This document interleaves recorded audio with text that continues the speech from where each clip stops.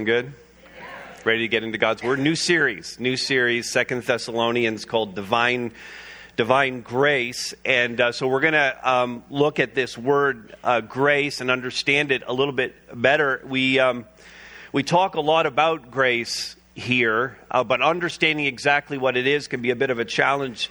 It's critical to our understanding of our relationship with God. It's critical to our understanding of forgiveness and how we're even to relate to one another. God relates to us in a grace way. We need to relate to one another in the same way. But the challenge is that the word grace, very, very challenging to define. How do you put an actual definition on this particular word? If you go down to the original language words in both Hebrew and Greek, the two primary languages of the Bible, you find it translated in a lot of different ways. The Greek word in particular is charis and can be translated as gift or gratitude or goodwill or favor.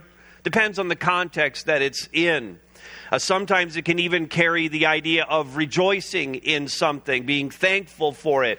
And from the Greek word charis comes our English word charity, and that too is another aspect of grace. And so because it just goes out, all in a related way, but in so many different directions, it can really defy a definition. Philip Yancey, in one of the two most impactful books that I've ever read on the topic of grace, Philip Yancey in his book, What's So Amazing About Grace, said, "I would far rather convey grace than explain it." And another author said something to the effect that it's very hard to define, but you know when you have it, and you know when you don't. Jesus, according to Charles Swindoll, again in the second most impactful book on grace I read, The Grace Awakening, Chuck Swindoll said, Jesus never used the word itself.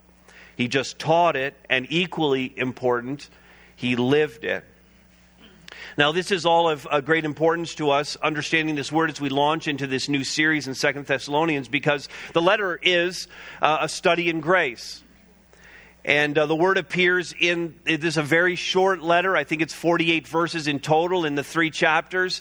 The word grace is used 4 times. It's used in the passage we'll look at today in the opening to the letter. It's used in the salutation at the end of the letter. It's used in a benediction we find in the middle of the letter. And one other occasion we find the 4 times this word is used. And Paul wanted his readers evidently to understand something of grace, and to understand that this letter, in some respects, was a grace-saturated letter with a grace-saturated message.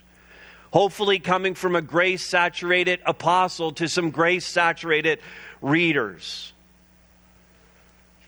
Now listen to what some others have said about grace, again, as we seek to understand it. B.B. Warfield said that grace is free, sovereign favor to the ill-deserving. How many ill-deserving people here this morning? Just raise your hand if you're ill-deserving. Okay, that's all of us. Matthew Henry, commentator, said, grace is the free, undeserved goodness and favor of God to mankind. Donald Barnhausen, seeking to explain it more rather than define it, said this: love that goes upward is worship, love that goes outward is affection, and love that stoops is grace. One other author said that it is holy love on the move. It is active. And so with that picture in our mind of God stooping, that's grace. God stooped. God bent down to lowly humanity. And God continues to do so.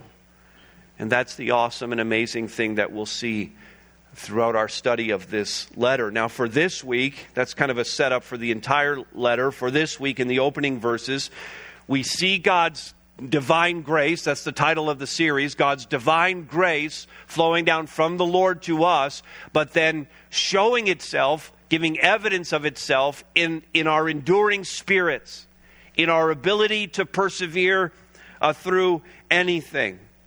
And particularly here in the endurance of the Thessalonians. And we're going to see how that is going to kind of lead us down a road where we ought to have the same perseverance and the same endurance as a evidence, as an evidence of the grace of God in our own lives. All right, that was a long, for me, very long introduction.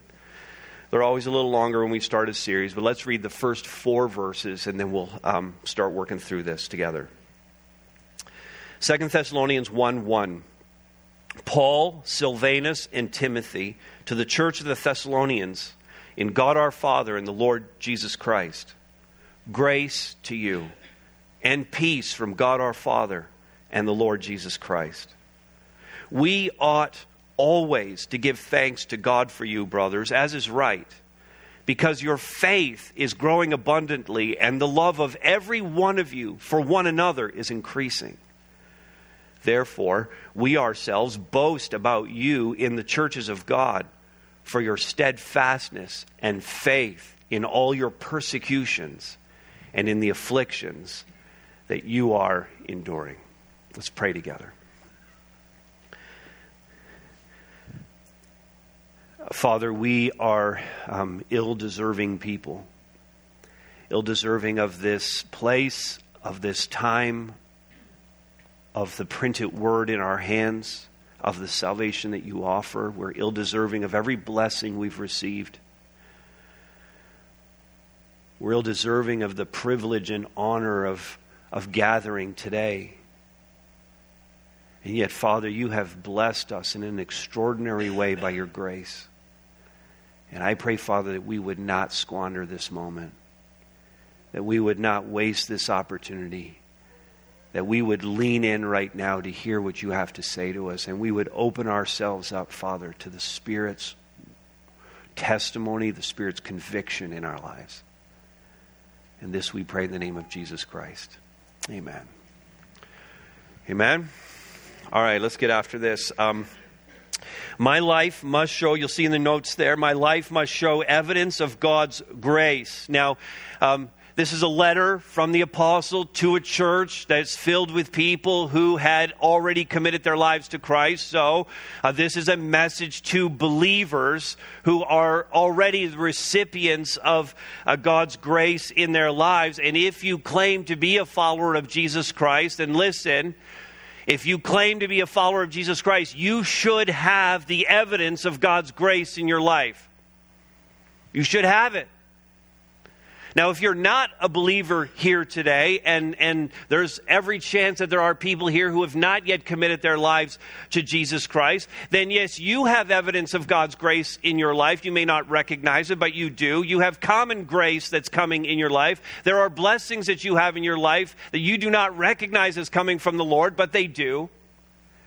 And what I want for you and what others in this room want for you, if you are not yet a believer, more than anything else, is that you would experience God's special grace in the forgiveness of sins and the salvation that Jesus Christ offers you, in the presence of the Holy Spirit in your life, in the fellowship that God gives us with each other, in the hope of eternity. That's all God's grace gives to us. And if you don't have that yet, then I pray before the end of this message you would give your life to Jesus Christ and receive the grace that He has for you.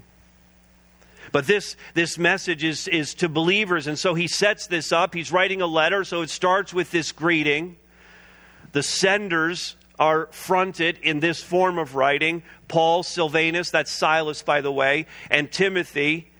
Those are the senders, the recipients to the church of the Thessalonians in God our Father and the Lord Jesus Christ, identifying that they are in Christ. Verse 2, here it is, grace to you.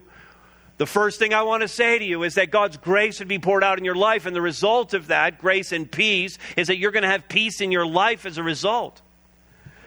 Peace from God our Father and the Lord Jesus Christ. So we could say it this way, because of grace, they have peace with God through the reconciliation that Jesus Christ provided by His death and resurrection. They have the forgiveness of sins. The curse of death has been erased for them. And that's grace's starting point in every one of our lives, bringing us into fellowship with our God. But then, the grace is no less needed throughout the entirety of our lives, correct? The grace of God is no less needed. I need it every single day to walk with my God. And so my life must be in an ongoing way, not just because I'm saved, but because I'm breathing and living and walking about today.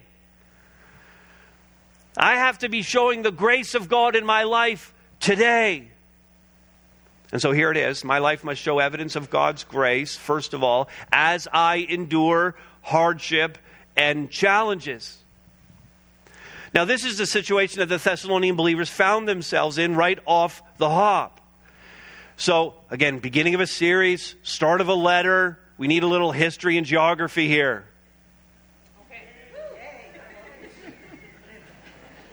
It's like between Sundays, you forget who I am. It's like, and I realize I took 2 Sundays away from here, but we're going to get into a little history and geography right now.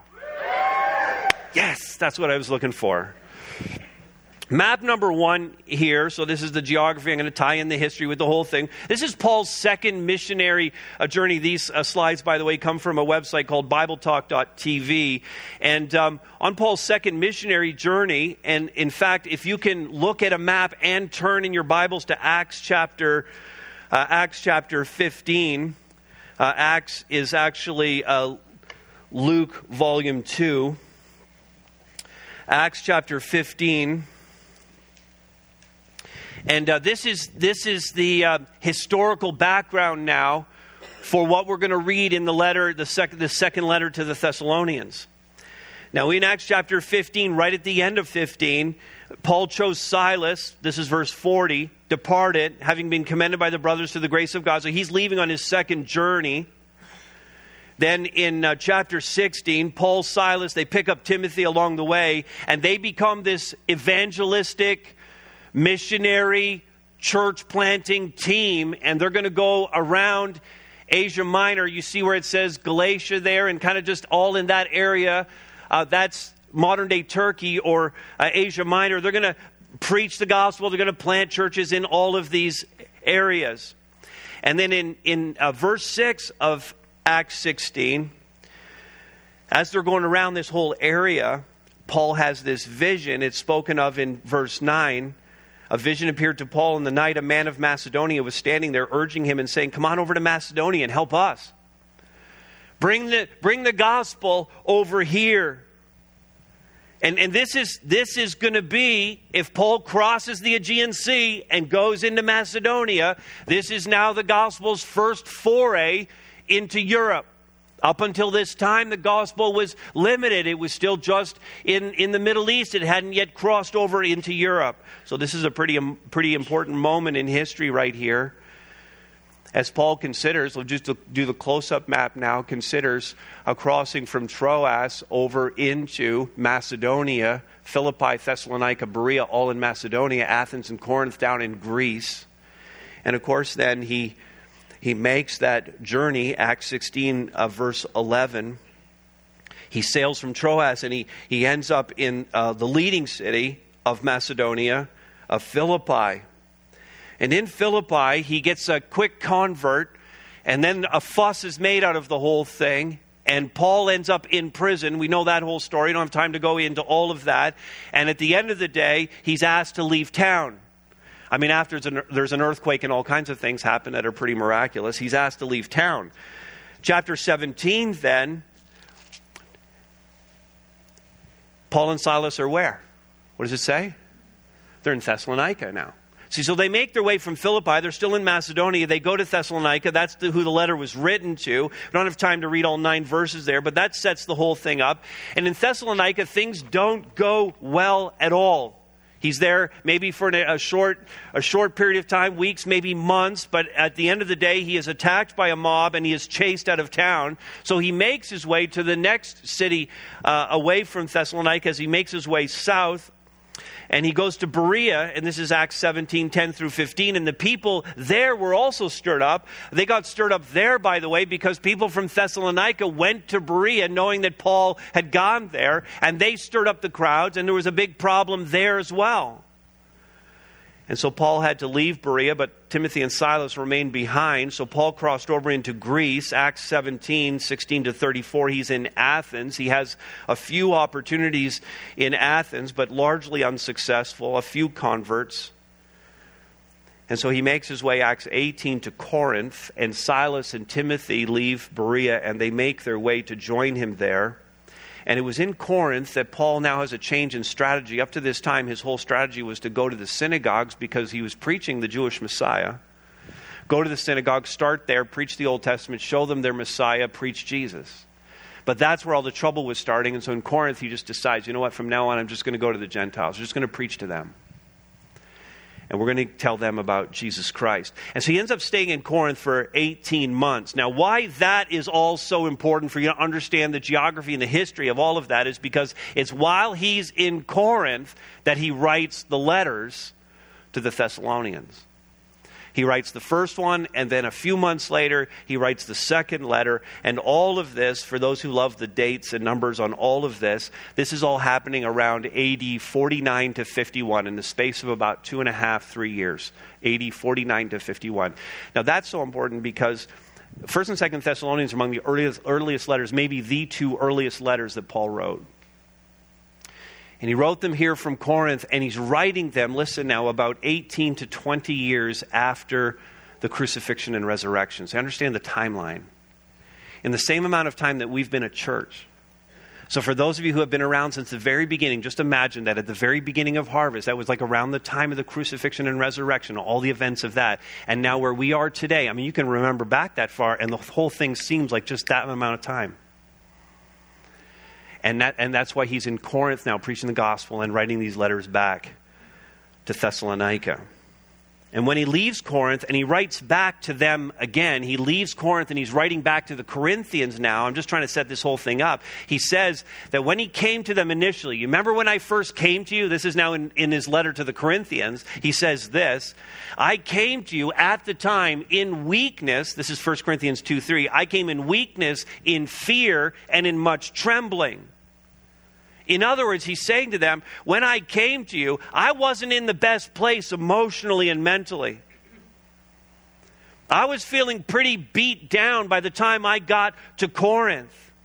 And the reason for that is because all I had faced in the months leading up to me getting to Corinth was I just faced so much persecution, so much opposition. I'd been in jail. There were people that wanted to kill me. I'd been chased out of town. There were riots and mobs.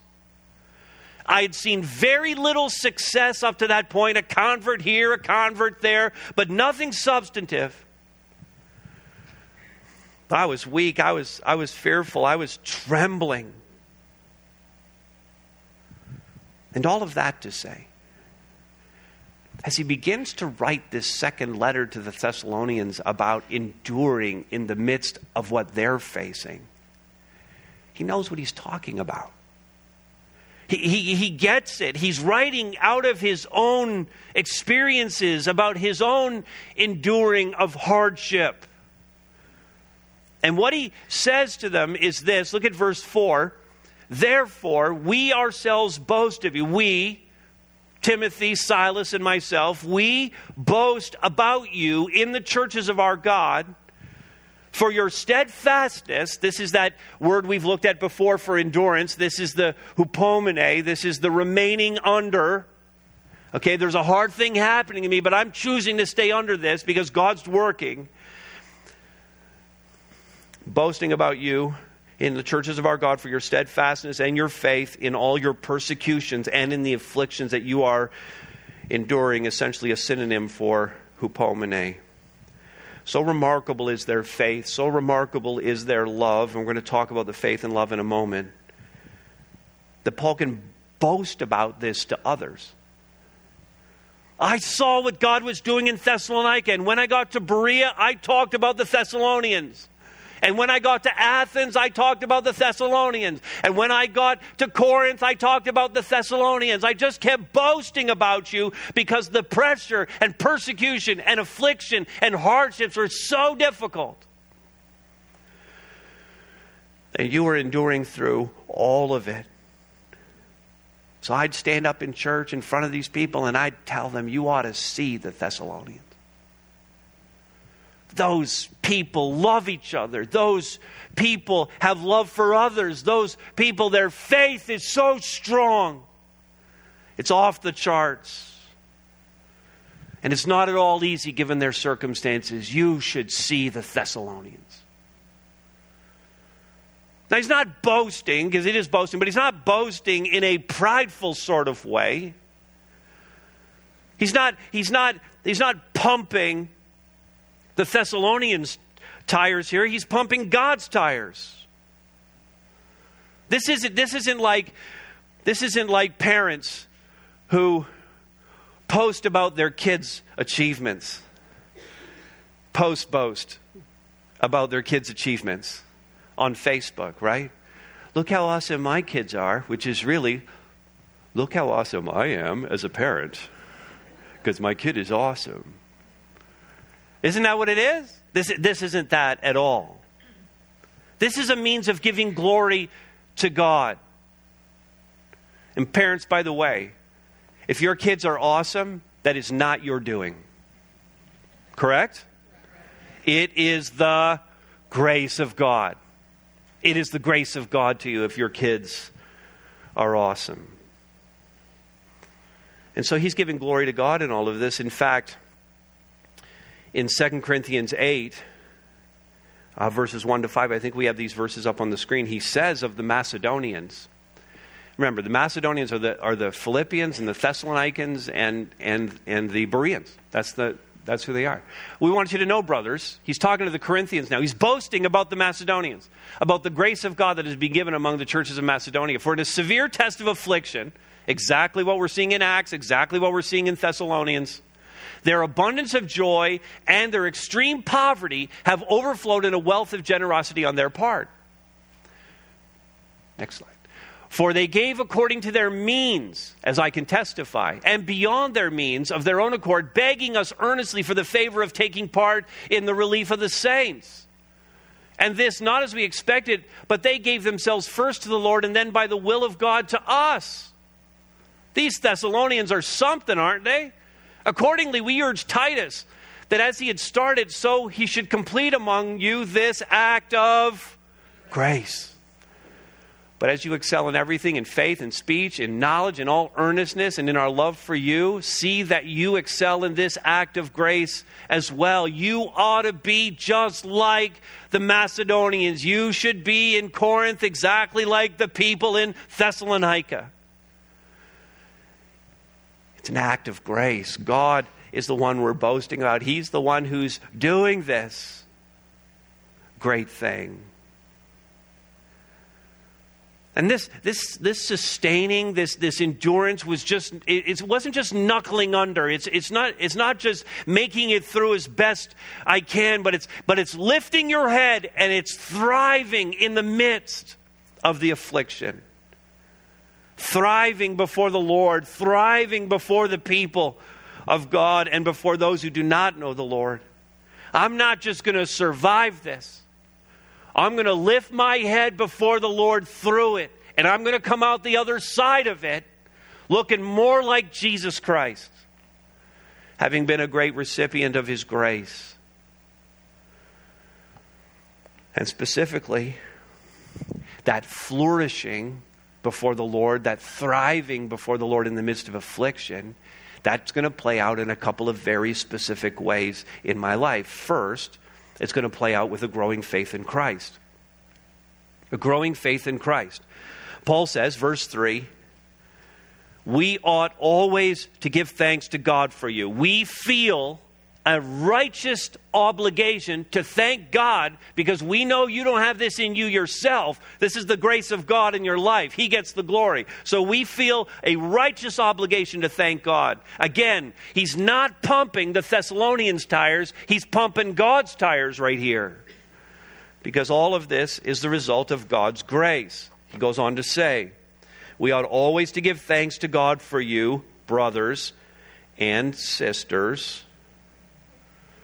Okay, that's just translation politics right there. You can just put that down. That's just English translation politics. The Greek word there is adelphoi. It means siblings. It's generic. It means brothers and sisters. All right? Everybody okay with that? Nobody bolting for the door? And all the women said, Brothers and sisters, amen. We ought always to give thanks. That was a whole other message I just threw in there. Bonus, very fast. You might have missed it. We ought always to give thanks to God for you, brothers and sisters, as is right. It's just the right thing to do, because your faith is growing abundantly.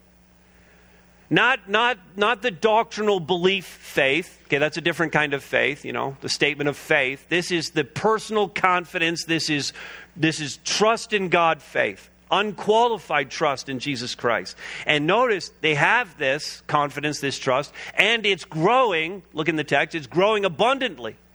And the way Paul writes it here, it's emphasized. The growth is emphasized. This is extraordinary growth. It's actually, the word growth here is actually an agricultural term. It's an illustration that Paul is using. And what this means is that there's the perfect amount of sun, there's the perfect amount of water, there's the perfect amount of fertilizer, and it's all come together in this bumper crop of faith. And when you trust God that much, when your silos are full, and you've just brought in the biggest harvest ever, and it's all faith, it's all confidence, it's all trust in God. When you have that much faith, it really doesn't matter what happens to you, does it? Doesn't matter what circumstance comes your way. Doesn't matter what losses you might suffer through. No matter what happens to you, you know you're going to be fine because you have Jesus. You have His grace.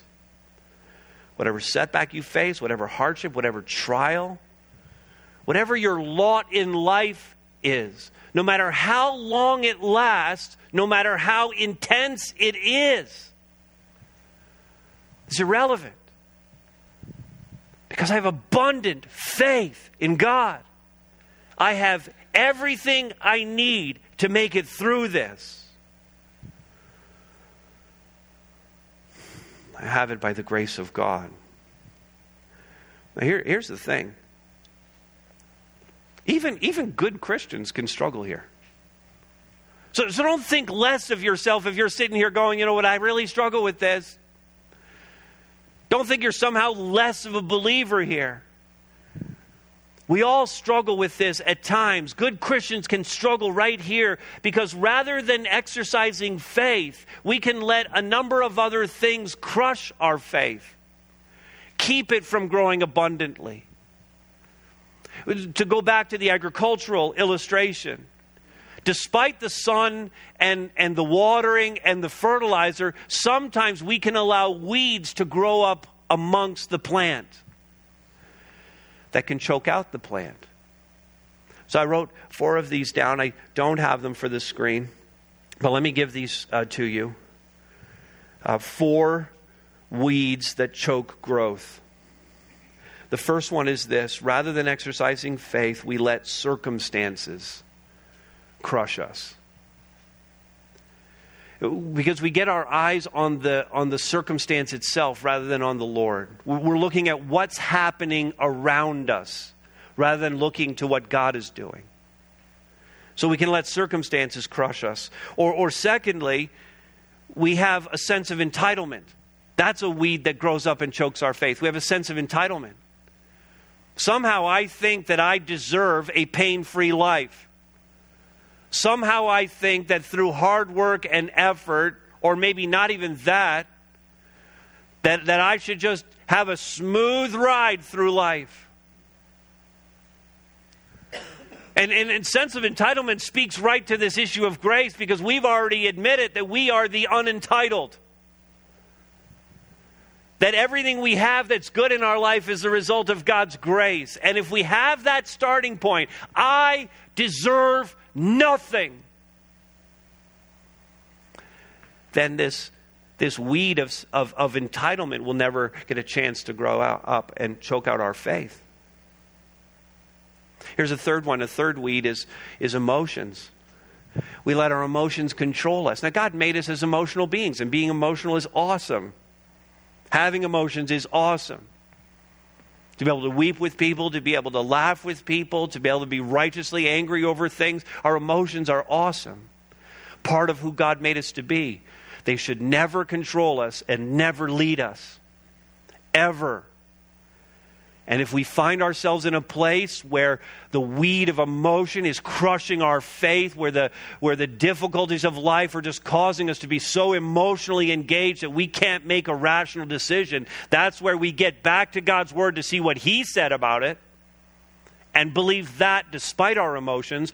Or we get trusted counselors in our life who love Jesus and are completely objective, who can help us cut through the emotion. But otherwise, that emotionalism, that allowing emotions to control us, to lead us, that's going to choke out this growing faith. And fourth, I wrote this one down. This might not even be all of them. But just listening to the voices of people around us, listening to the voice of this world, and allowing others to influence us where we should be influenced solely by the Word of God. Now, how do I get faith? If I've pulled those weeds, how do I get this faith growing in my life? Like a plant, it needs cultivation, it needs water, it needs time to grow, it needs the fertilizer, it needs the good soil. So it grows over time with the right cultivation and care, with pruning and with tending. Faith grows in the soil of, do you like lists? I got another one here, 7 of these. Seeing God work in your own life. Just take note of what God is doing. Look what He did. Rehearse what He's already done for you. Secondly, look at what God's doing in someone else's life. Ask them their story. Look what God did there. And just reminding ourselves of these things, that's going to help our faith to grow.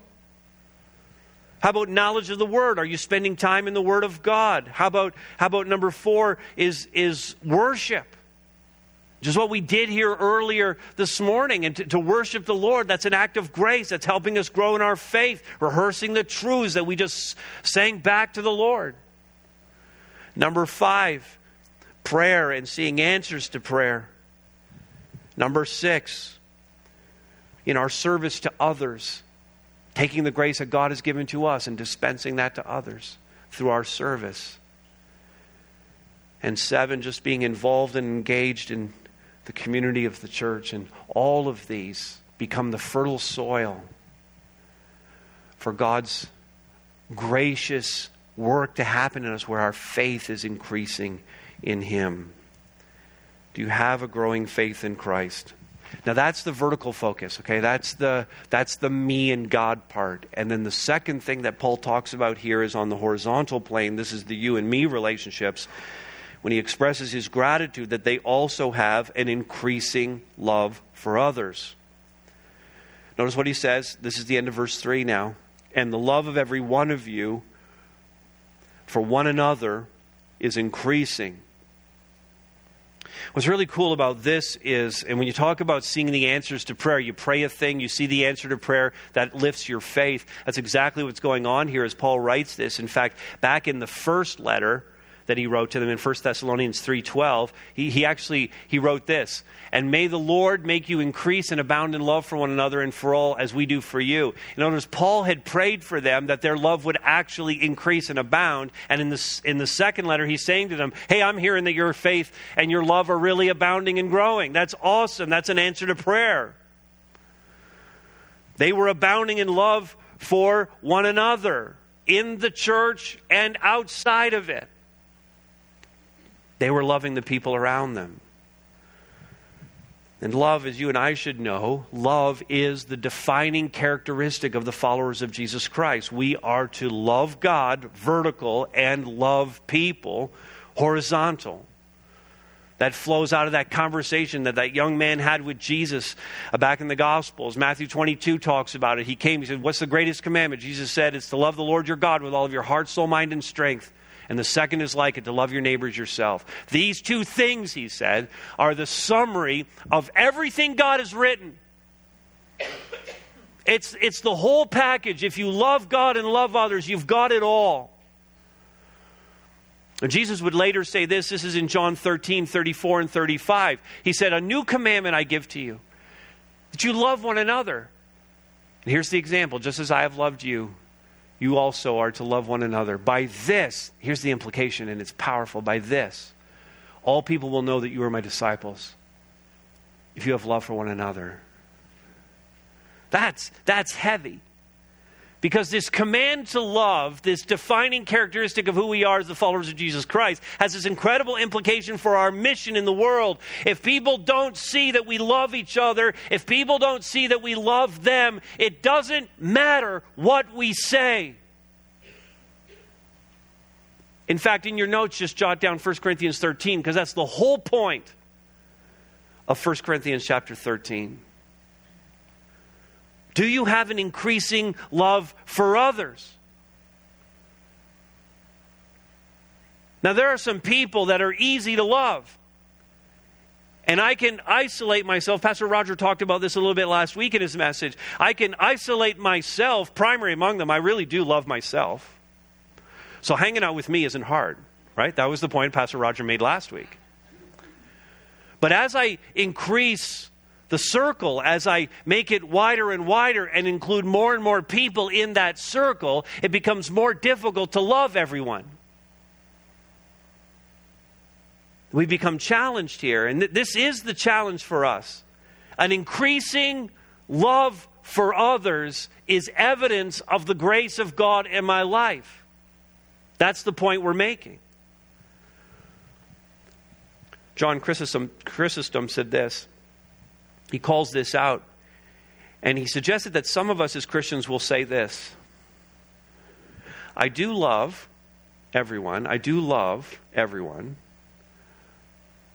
but just not in that way. Right? I do love everyone, just not in that way. And he goes on to say, the truth is then, you don't really love at all. Your life will have no evidence of the grace of God if you don't love. You good to go after this a little bit? Everybody feeling a little bit uncomfortable? Perfect. So the problem is the people that I'm being asked to love. That's really what we're saying. It's the people we're being asked to love. Who is it that you find, you don't need to answer this out loud because they might be in the room. Who is it? Just think about it right now. Who is it that you find difficult to love? Every one of us has got somebody. Who is it that you find difficult to love? Is it your ex?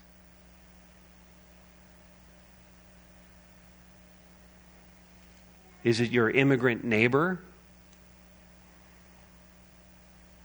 Is it your gay coworker?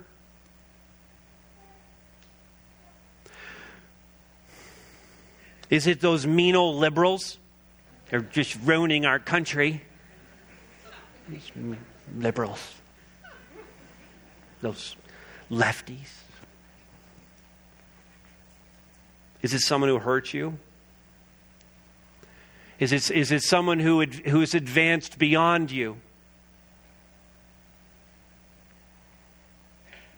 Jesus unconditionally loved the people he came into contact with. Unconditionally. That's grace. That's grace. Jesus unconditionally poured out his grace and love toward those who accused him of being a devil. Could you imagine any insult worse for the God of the universe than you're the devil? He loved them. He loved those who called him a false teacher. He loved those who condemned him to death. He loved those who savagely beat him.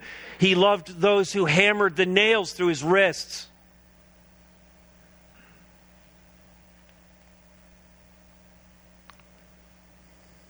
You say, well, that's Jesus. You know, he's perfect. He didn't have any sin, so I guess that was like easier for him. I'm me. I'm a human being. I have a sin nature. Yes, you do. So do I. The cool thing is, Paul's writing this letter to the Thessalonians, not to Jesus. Paul's writing his letter and commending the Thessalonians for their love for one another. So it's, listen, possible. We can't just push this off and expect that we can use the excuse that was Jesus and we're us. We're reading a letter to the Thessalonians who are commended for their increasing love. Did they love the officials who were imprisoning them, who were beating them, who were seizing their property, who were dividing their families, who broke up their churches, who stole their livelihoods? They loved. And their love was increasing. We have to get this one right. No one's going to be happy about a pretty little church on George Street. I don't care. The number one thing people need to know about this church in the city of Barrie and the county of Simcoe is that we love. That's it. And I love that we're giving it a shot here. I believe many of you are very good at this. I don't mean to sound harsh about it, but some of us need a wake-up call. I'm encouraged by what I see in you. I'm sure also that we need this reminder. With all of our political statements and rantings about this or that and drawing up lines between us and other people and the way we go about it and the words that we speak while we're doing it,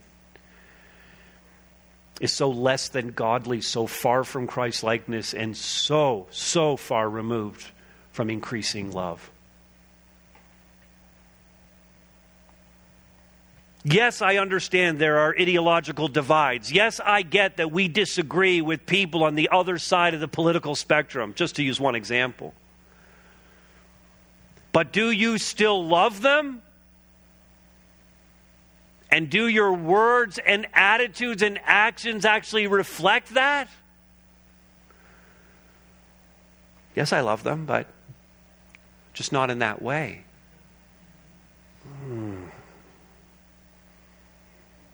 That's not going to cut it.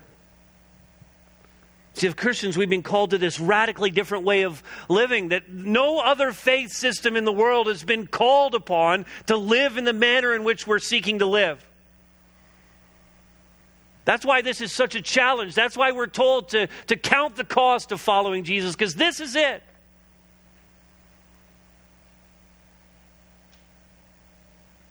In fact, do you want to hear what one man, not a Christian at all, you'll know his name as soon as I share it, not a Christian at all, you want to hear what he said about this, about us? Yes. Mahatma Gandhi, a Hindu, but studied widely in other religions. He knew. He recognized two very important things about Christianity when he said this: I like your Christ, I do not like your Christians. Your Christians are so unlike your Christ.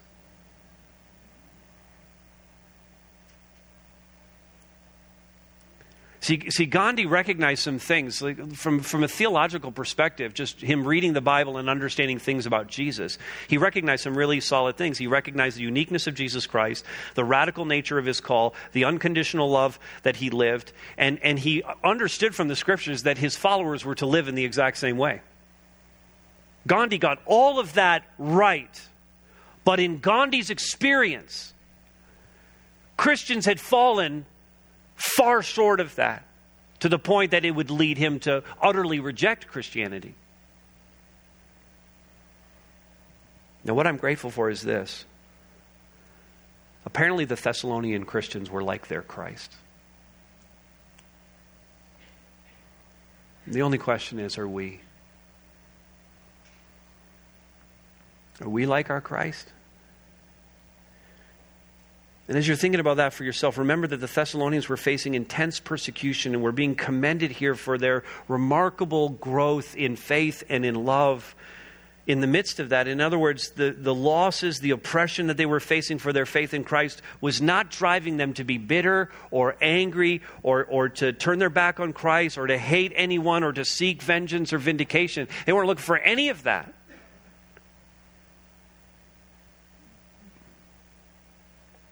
They loved in response to hardship. They loved in response to persecution. That's remarkable. But that's Jesus. That's what it's like when you have Jesus in your heart and in your life. Sinclair Ferguson said it this way. It's going to help us wrap this up. Grace is not a thing. Come back to that thing. How do we define it? Grace is not a thing. It's not a substance that can be measured or a commodity to be distributed. It is the grace of the Lord Jesus Christ. In essence, it is Jesus himself. Grace is Jesus. See, that's where it all begins to make sense for us, because when you start to think about who Jesus is, you begin to think about our God and his limitlessness and his infinite nature and the transcendence of our God.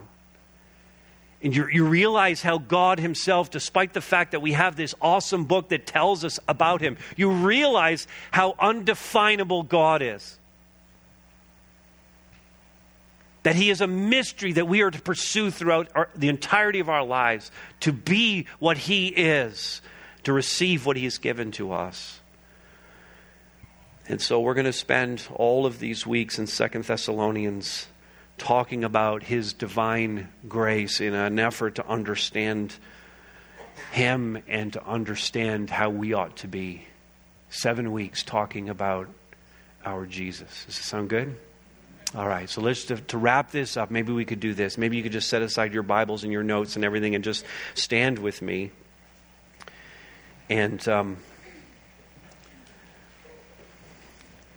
we're going to take the outline and put it together in a single statement here. And let's read this statement together. I would only have you read it if you believe this and you want this for yourself. So let's say this together. My life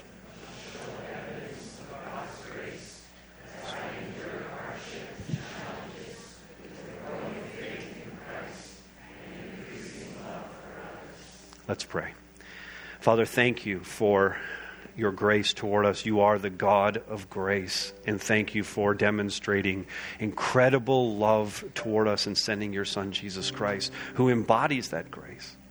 So God, we've heard a very hard word here today, a challenging word for each one of us. And Father, so often this is true out of the Scripture. I just can't imagine there isn't a person here who doesn't have some person in their life who's hard to love, or whose faith does not need increasing, who could not pull a few weeds, who could not cultivate the ground a little better. So Father, in this moment right here, in the conclusion of our time this morning, I pray that there would be a sense all over this room that your Holy Spirit would be moving in a way that there would be all kinds of commitments being made, maybe hundreds of commitments being made in this moment. To have an increasing faith, an increasing love, an enduring spirit, greater evidence of your grace in our lives. And we pray this in Christ's name. Amen.